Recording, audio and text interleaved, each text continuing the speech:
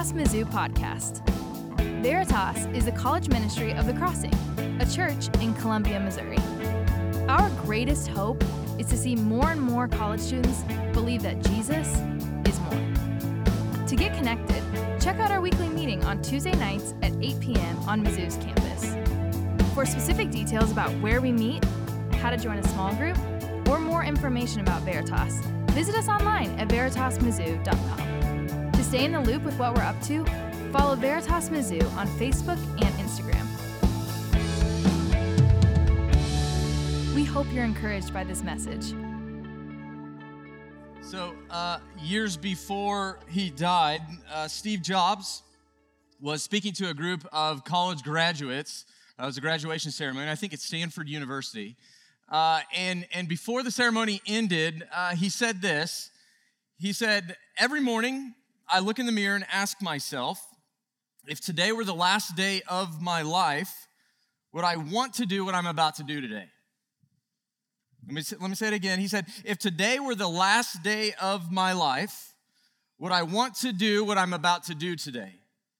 See, what Steve Jobs was saying to those college graduates is as they were leaving college, as they were heading off into the quote-unquote real world, that they needed to approach every day as if it were their last. And if it were their last day, well, then the question that they all needed to ask is this, whatever this is this how I want to live my life? Is this what I want to do with the last day of my life? Let's run with that for a second. If you knew that tonight was the last night of your life, today's the last day of your life, time's running out, what would you want to do? How would you want to spend your time if tonight was the last night of your life? My guess is that a lot of us in here tonight, we'd want to spend time with our family, people that we love. Others of us might want to spend some time reconciling a relationship.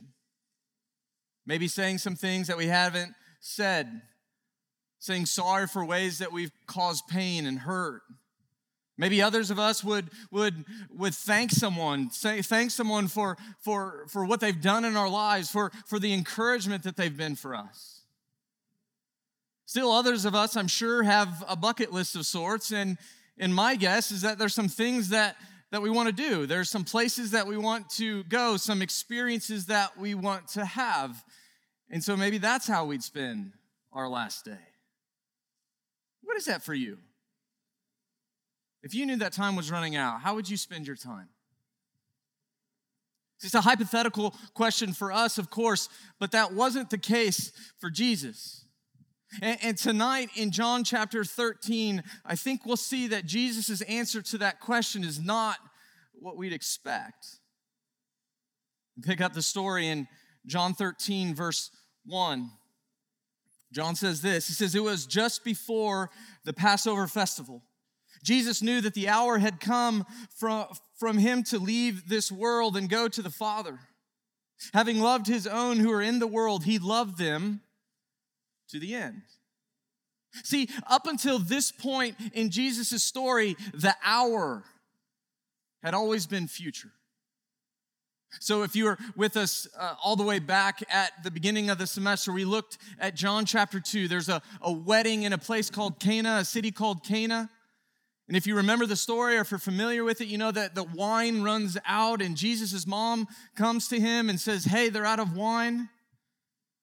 And how does Jesus respond? John 2, verse 4, "Woman, why do you involve me? My hour has not yet come."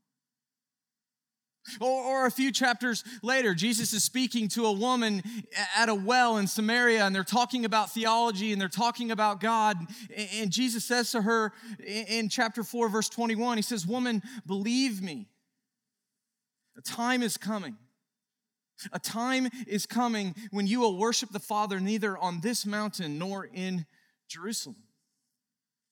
Or then again, there's John chapter 7. Jesus is speaking publicly. He's out in the temple courts in Jerusalem, and he's saying some things that that ruffle some feathers, that make some people unhappy. And we read in 7 verse 30, at what he's saying, they tried to seize him. But no one laid a hand on him because his hour had not yet come. See, Jesus' hour, his death, his resurrection, his exaltation, it had always been future until right now. Until John chapter 13, when Jesus says that it was just before the Passover festival, and Jesus knew. He knew that his hour had come. He knew that his hour had come. It was time for him to go, to return to the Father. See, he knew his hour had come. He knew it was the last night of his life. He knew that he was about to be betrayed by his best friend. He knew that he was going to be beaten. He knew that he was going to be mocked. He knew that he was going to be nailed to a cross and murdered. And yet at the very end of this first verse, he says this. John says this. He says, having loved his own who are in the world, Jesus loved them to the end. Jesus loved them to the end. See, if you hear nothing else from me tonight, I want you to hear this. Jesus loves you more than you could ever imagine. Jesus loves you more than you could ever imagine. He loves you to the end. See, how do we know that Jesus loves us this way? Well, John 15, verse 9, he flat out says it. He says, as the Father has loved me, so have I loved you. Now remain in my love. And so just as God the Father loves Jesus the Son, so does Jesus say that he loves you and he loves me. But he doesn't just say it, he lives it. The Apostle Paul in the book of Romans, chapter 5, verse 8, he says this. It's probably a familiar verse. He said, but God demonstrates his own love. God lives his own love for us in this. While we were still sinners, Jesus died for us. While you and I were still sinners, Jesus died for us. When? Not after we cleaned our life up. Not after we learn enough. Not after we do enough, not after we become enough. No, Jesus died for us. Jesus died for you. Jesus died for me while we were still sinners. See, I've been reflecting on that verse, and I realize this is true in my own life, and I fear that it's true for many of you as well. We hear that verse. We know that verse. But that verse has just become so familiar that it's almost mundane. That good news that Jesus died for you and he died for me while we were still sinners. Okay. See, guys, I pray that verse never becomes stale in your life because it's the best news that you'll ever hear. Jesus loves you to the end. Back to our question. How does Jesus spend the last night of his life? Picking up at verse 2. The evening meal was in progress. The devil had already prompted Judas, the son of Simon Iscariot, to betray Jesus. Jesus knew, he knew something else. He knew that the Father had put all things under his power and that he'd come from God and was returning to God. Jesus knew all things had been put under his power. All things, Colossians tells us, all things in heaven and on earth, visible and invisible, whether thrones or powers or rulers or authorities, all things have been created through Jesus for Jesus. And Jesus has power over it all.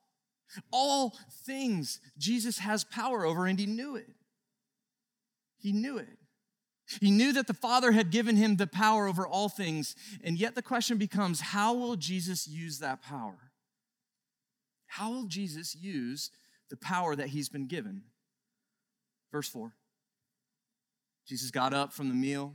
He took off his outer clothing and wrapped a towel around his waist. After that, he poured water into a basin and began to wash his disciples' feet, drying them with the towel that was around him. What? Jesus has power over all things. And yet he gets up and he takes off his outer garment and he gets down on his hands and feet and he starts washing his disciples' feet. It doesn't make any sense. It's not what people would have expected, but it's not just that they wouldn't have expected it, it would have been shocking. Now, not shocking because foot washing wasn't a thing that happened. Actually, it was quite common. You see, in Palestine, and you probably know this, you've heard this, roads were dusty. People walked everywhere they went. They had sandals. Feet got nasty. And so because of that, foot washing was actually a pretty common thing. If a host was having a party, if a host was having people over to have a meal, then the host would have been expected to have water there for people to wash their feet. So it's not altogether shocking that foot washing is happening. What's shocking is that Jesus is the one washing feet. See, again, it was common for pupils to serve their teacher, not the other way around. Even more, foot washing itself, it was considered too demeaning for Jewish disciples. And so what foot washing actually became, it was something done by the lowest of low in society. It was often done by non-Jewish slaves, non-Jewish servants. The lowest of low. That's who Jesus is identifying with as he takes his garment off and washes feet. All the power over all things. And Jesus is acting like a slave. See, it's not how powerful people were supposed to act. It's not what powerful people were supposed to do. See, powerful people in the first century, they were supposed to rule. They were supposed to dominate. They were supposed to be great. They were supposed to be served, not the ones serving. Much is true today in our own culture. Reminds me of a guy several years ago named Mike Davis. Tiger Mike, this is a picture I think we have. Yeah, there's Tiger Mike. Tiger Mike, his nickname to those who knew him, especially those who worked for him. He was a former chauffeur and eventually rose to prominence as a CEO of the Tiger Oil Company. Now, as the nickname Tiger Mike suggests, he wasn't the nicest CEO, wasn't the nicest guy. And actually, years after the company filed for bankruptcy, some of the memos that he sent to his employees, they started surfacing around the internet. I started reading them, and I thought they were too good not to share. So here are 4 or 5. This is the first one. He sent this to all of his employees. He said, "Do not speak to me when you see me. If I want to speak to you, I will do so. I want to save my throat. I don't want to ruin it by saying hello to all of you." Next one. This is kind of weird. "Anyone who lets their hair grow below their ears to where I can't see their ears, well, that means they don't wash. And if they don't wash, they stink. And if they stink, I don't want that person," my words, he used the harsher word, "I don't want that person around me." This is a boss saying this to his employees. Next one.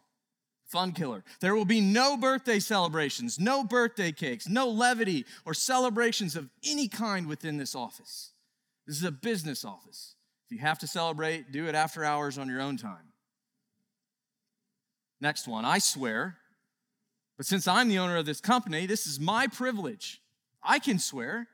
This privilege is not to be interpreted as the same for any employee. In fact, this differentiates me from you, and I want to keep it that way." Nice guy. Last one.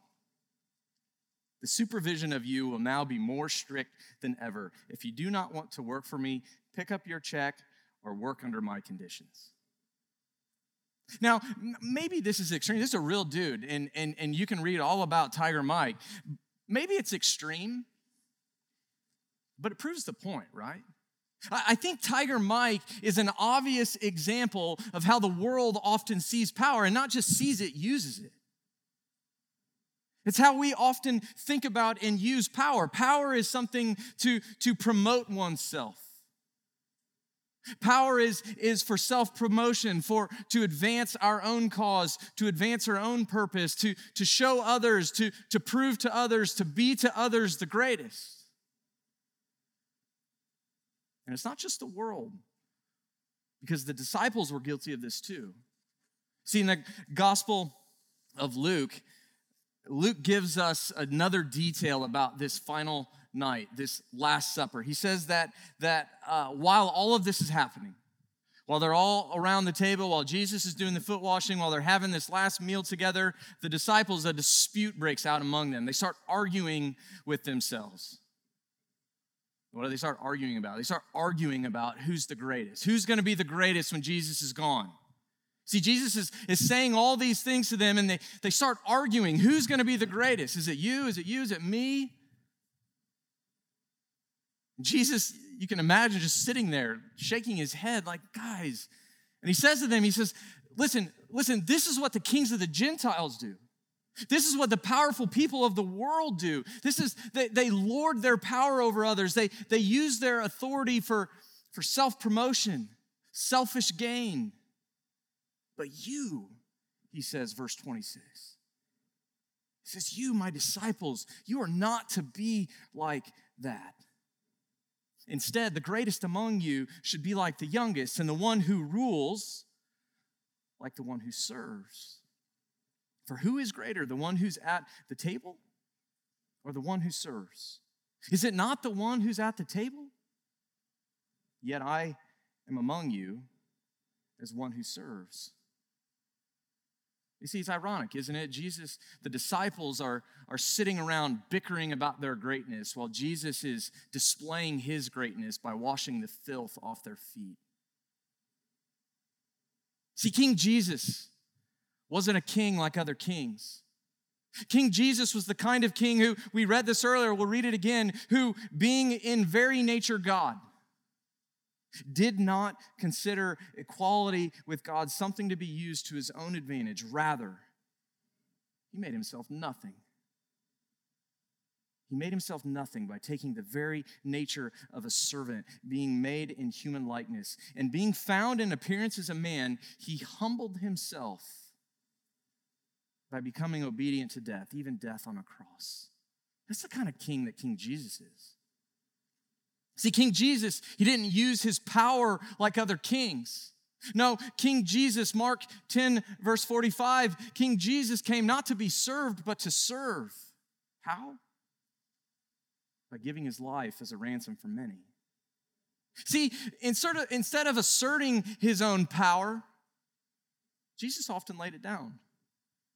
Instead of being served himself as the great kings often were, no, Jesus used his power to love people.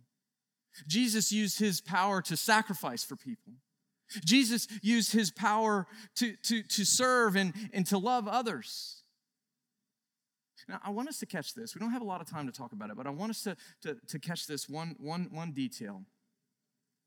Jesus' last meal of his life, and he's talking about these things. Who do others include?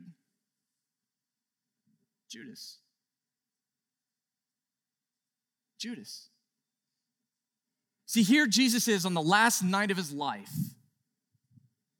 and the one who is about to betray him, his friend, a disciple that he'd spent the last several years of his life with, the one who was about to hand him over to be nailed and murdered on a cross. Jesus is down on his feet, washing his feet. He's down on the ground, washing his enemy's feet. Can you imagine that? Last night of your life, time's running out, and you're washing the feet of the person that's about to betray you. What does all this mean for us? What does Jesus in the Last Supper and washing the disciples' feet, what does that have to do with us? What does it mean for us? Well, thankfully, we don't have to speculate. John tells us, verse 12. When Jesus had finished washing their feet, he put on his clothes and returned to his place. Do you understand what I've done for you? He asked them. You call me teacher and Lord, and rightly so, for that's what I am. Now that I, your Lord and teacher, have washed your feet, you should also wash one another's feet. I've set you an example that you should do as I've done for you. Very truly, I tell you, no servant is greater than his master, nor is a messenger greater than the one who sent him. See, what does this have to do with us? Jesus says to them, he's saying to you, he's saying to me, what I've done for you, go and do for others. Makes me think of another story. Years ago, there's an elderly couple in Philadelphia, a long, long time ago, and storming like crazy outside, and so they didn't have a place there on the road, and they have to pull over at this small little hotel in Philadelphia. And they come in and they go to the front desk, And they come up to the guy working the front desk and they say, it's crazy out there. We have no place to go. We can't make where we're headed, and so we need a room for the night. And the guy working the front desk, he's got to break the tough news. He says, hey, I'm so sorry, but there are several conventions going on in the city tonight, and we just don't have any space. We don't have any rooms available. They're all booked, all taken. And as you can imagine, this elderly couple, they're disappointed, they're sad, they don't quite know what they're going to do, but they don't have a choice. And so they walk away, they turn around, and they start to head out of the door. And just as they get to the exit, they hear the guy at that front desk yell to get their attention. And they turn around, he says, God, I can't, it's 1 a.m., it's storming like crazy, I can't let you guys go out there. He said, I said that we didn't have any rooms available. We do have at least a space available. He said it's low budget, no frills, nothing special about it, but there's a bed and it's warm and I think it'll get you through the night. Is that something you'd be interested in? And of course the couple's like, well, yeah, that's why we're here. He says, okay, great, give me a few seconds, give me a few minutes, I'll run upstairs and I'll make sure it's clean so that it's okay for you all. And he comes back down, he takes the couple up to the room, and when the couple gets to the room, they realize that this is no hotel room at all. It's the guy's private room. It's where he lived. It's where he was staying. And when he said he had to go and make sure that it was clean and acceptable, what he was really doing was clearing all of his belongings out of the space so that this elderly couple could stay the night. They didn't have to go back into the storm. Fast forward a couple years, 2-ish years. I said it was a while ago. He gets a package. The guy's still working at the same hotel. Gets a package in the mail. Opens it up. There's a note, also a plane ticket to New York City. The note's written by the same man who was there with his wife 2 years prior. And as it turns out, that man was William Waldorf Astor of the famous Waldorf Astoria Hotel. And he was inviting this man, this front deskman, to go to New York City to now run all of his hotels. Why? Guy got there, he said, why? I think you must be confused. I work at this tiny little hotel in Philadelphia. I don't think I'm your guy. And he says, no, you are. And I knew it the instant that you offered your room. I knew the instant that you sacrificed for us. I knew the instant that you did that you gave your room up for my wife and I, that you were exactly the kind of man that I wanted serving the thousands and thousands of customers that would come through our door. See, that's what using our power, that's what sacrificing and loving others, that's what that looks like. Not using it for selfish gain, but using it for the well-being of other people. Now, here's a question. If Jesus were to walk into wherever you live, your dorm, your East Campus apartment, your fraternity sorority house, wherever you live in town, if Jesus were to walk in, who would he find? Who would he start talking to? Would he start talking to someone like that front desk guy? Someone who is willing to serve, someone who's willing to sacrifice, someone who loves others, willing to lay their own comforts, lay their own convenience, lay their own time, lay their own authority, lay their own power, whatever power that they have, lay it all down for the well-being of other people. Is that who Jesus would find? Or if we're honest, at least a little part of us, no show of hands, but if we're honest, would Jesus find people that, gosh, we don't really want to say it, do we? We don't really want to admit it, but we're kind of concerned with ourselves. Kind of concerned with me, my time, my convenience, my schedule, my priorities, my needs, my wants, my desires, my self-promotion, my well-being, my comfort. Is that who Jesus would find? See, that question I'm asking myself as much as I ask you, and I'm sure that as challenging as it is for you, I can assure you it's that challenging for me, because serving others is rarely convenient. It's rarely convenient. Most of the time, it's not comfortable, is it? It's not fun. It takes sacrifice, real sacrifice, and humility. It takes humility to put the needs of other people ahead of ourselves. But guys, that's exactly what Jesus does for us. That's exactly what Jesus did for you on the cross. See, what does it say to a watching world? The world is watching. What does it say to a watching world if we claim to follow Jesus?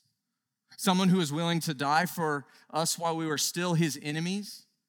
What does it say to a watching world if we claim to follow Jesus, but our lives tell others that we're mostly concerned about ourselves? What does that say to people about who Jesus is? Probably someone not worth following, right? But on the flip side, what does it say to a watching world when people look at our lives and they see people who increasingly over time, one step forward, maybe two steps back, but increasingly over time, people believing that Jesus is more? And because we believe that Jesus is more, we're people who are compelled to love, compelled to serve, compelled to sacrifice for others. What message would that give? What message what would that say about Jesus? That's kind of intriguing, isn't it? It's the kind of intrigue that attracts a man from New York City to hire a guy in a different state to go run his hotel. There's something different. See, that's what it looks like to sacrifice, to love, to serve other people. And that's what Jesus is calling us to. Music team, you guys come back. I want to close tonight with the very last verse. We haven't gotten there yet. But I think in many ways, this last verse, it's the key to unlocking all that Jesus is saying and doing here in this episode. This is what happens in verse 17. This is what Jesus says. He says, now that you know these things, all these things, now that you know these things, you will be blessed if you go and do them. Jesus is saying to his disciples, now that you know everything that I've been saying, now that you know all that I'm doing for you, now that you know all I'm about to do for you on this last night of my life, you will be blessed if you go and do them. See, remember that Steve Jobs quote that we started with? Well, I'll put it back up on the screen. We'll read it one more time. It says this, every morning, Steve Jobs, every morning I look at myself in the mirror and I ask, if today were the last day of my life, would I want to do what I'm about to do today? See, Steve Jobs tells us that we should do what we want because that's what will make us happy.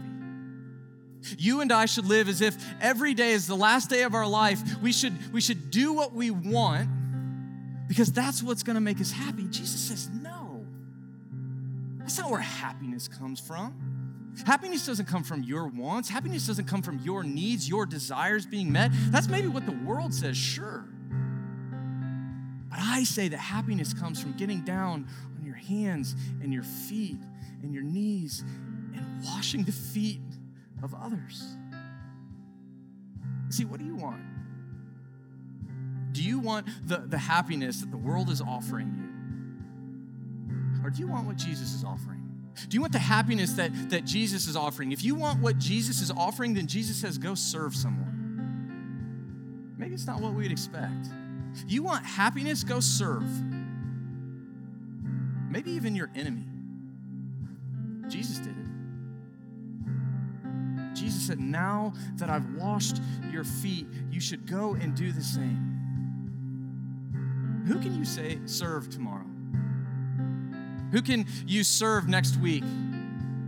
Who can you serve the rest of the semester? Who can you serve during your time in college? See, don't waste your time in college on yourself. Serve others. See, greatness, it's not self-promotion. Greatness is serving. And serving in Jesus' name is something that Jesus uses to change the world. Amen.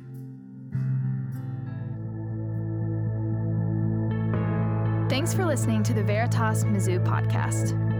If you were encouraged by this message, please be sure to rate us and hit subscribe on iTunes, Spotify, or wherever you get your podcasts. This helps other people find our content so that they can be encouraged too. Most importantly, to get connected to Veritas, check out our weekly meeting on Tuesday nights at 8 p.m. on Mizzou's campus. For specific details about where we meet, how to join a small group, or more information about Veritas, visit us online at veritasmizzou.com. To stay in the loop with what we're up to, follow Veritas Mizzou on Facebook and Instagram. Thanks again for listening.